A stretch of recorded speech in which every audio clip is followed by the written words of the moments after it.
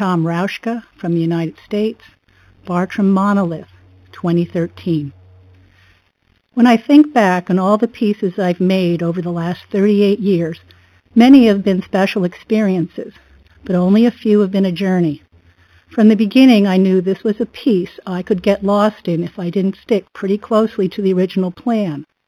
As it was, it took way too long to complete the piece, and of course there were setbacks. My original idea was to have a slab of tree from Bartram's garden standing like a monolith, and then have openings cut through it like the boxes they used to send to all the founding fathers. Only instead of sprouts, saplings, and shrubs, the boxes would hold views and perspectives of our founding colonial gardeners. When the slab of tulip poplar arrived from Philadelphia, it was almost too pretty, and I knew I would have to work around some of the more interesting areas. I started at the top with a window to the moon and one to the sun, representing the interest at that time in all things astronomical and uncovering the workings of the universe. The next square down was a sky view, and I wanted to say something about that time in a young America when it was looking for its identity and the often contentious relationships among our founding fathers. I made a tiny mobile with 5 bald eagles flying in circles. Some things are still the same. The next box was to be near the center and the largest, so definitely a focal point. For this window, I wanted to do a close-up view of what this piece really is, a tulip poplar tree. But not just any tulip poplar tree.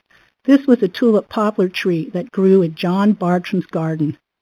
From black walnut, I cut and carved the shapes of poplar leaves and branches, and then lathe-turned, cut, and carved tulip poplar flowers from the tulip poplar wood. A tree becomes a tree. The next window down was the life under the stream diorama, and where my biggest test would be lurking. I had read about the Schuylkill River and its importance to the gardens in colonial times. My initial plan was to construct tiny little fish, turtles, frogs, plants, and a tree trunk, and then immerse them in epoxy resin. It was a complete disaster. The epoxy bubbled, got hot, cracked the glass, and turned the whole underwater window into worthless and unsightly trash.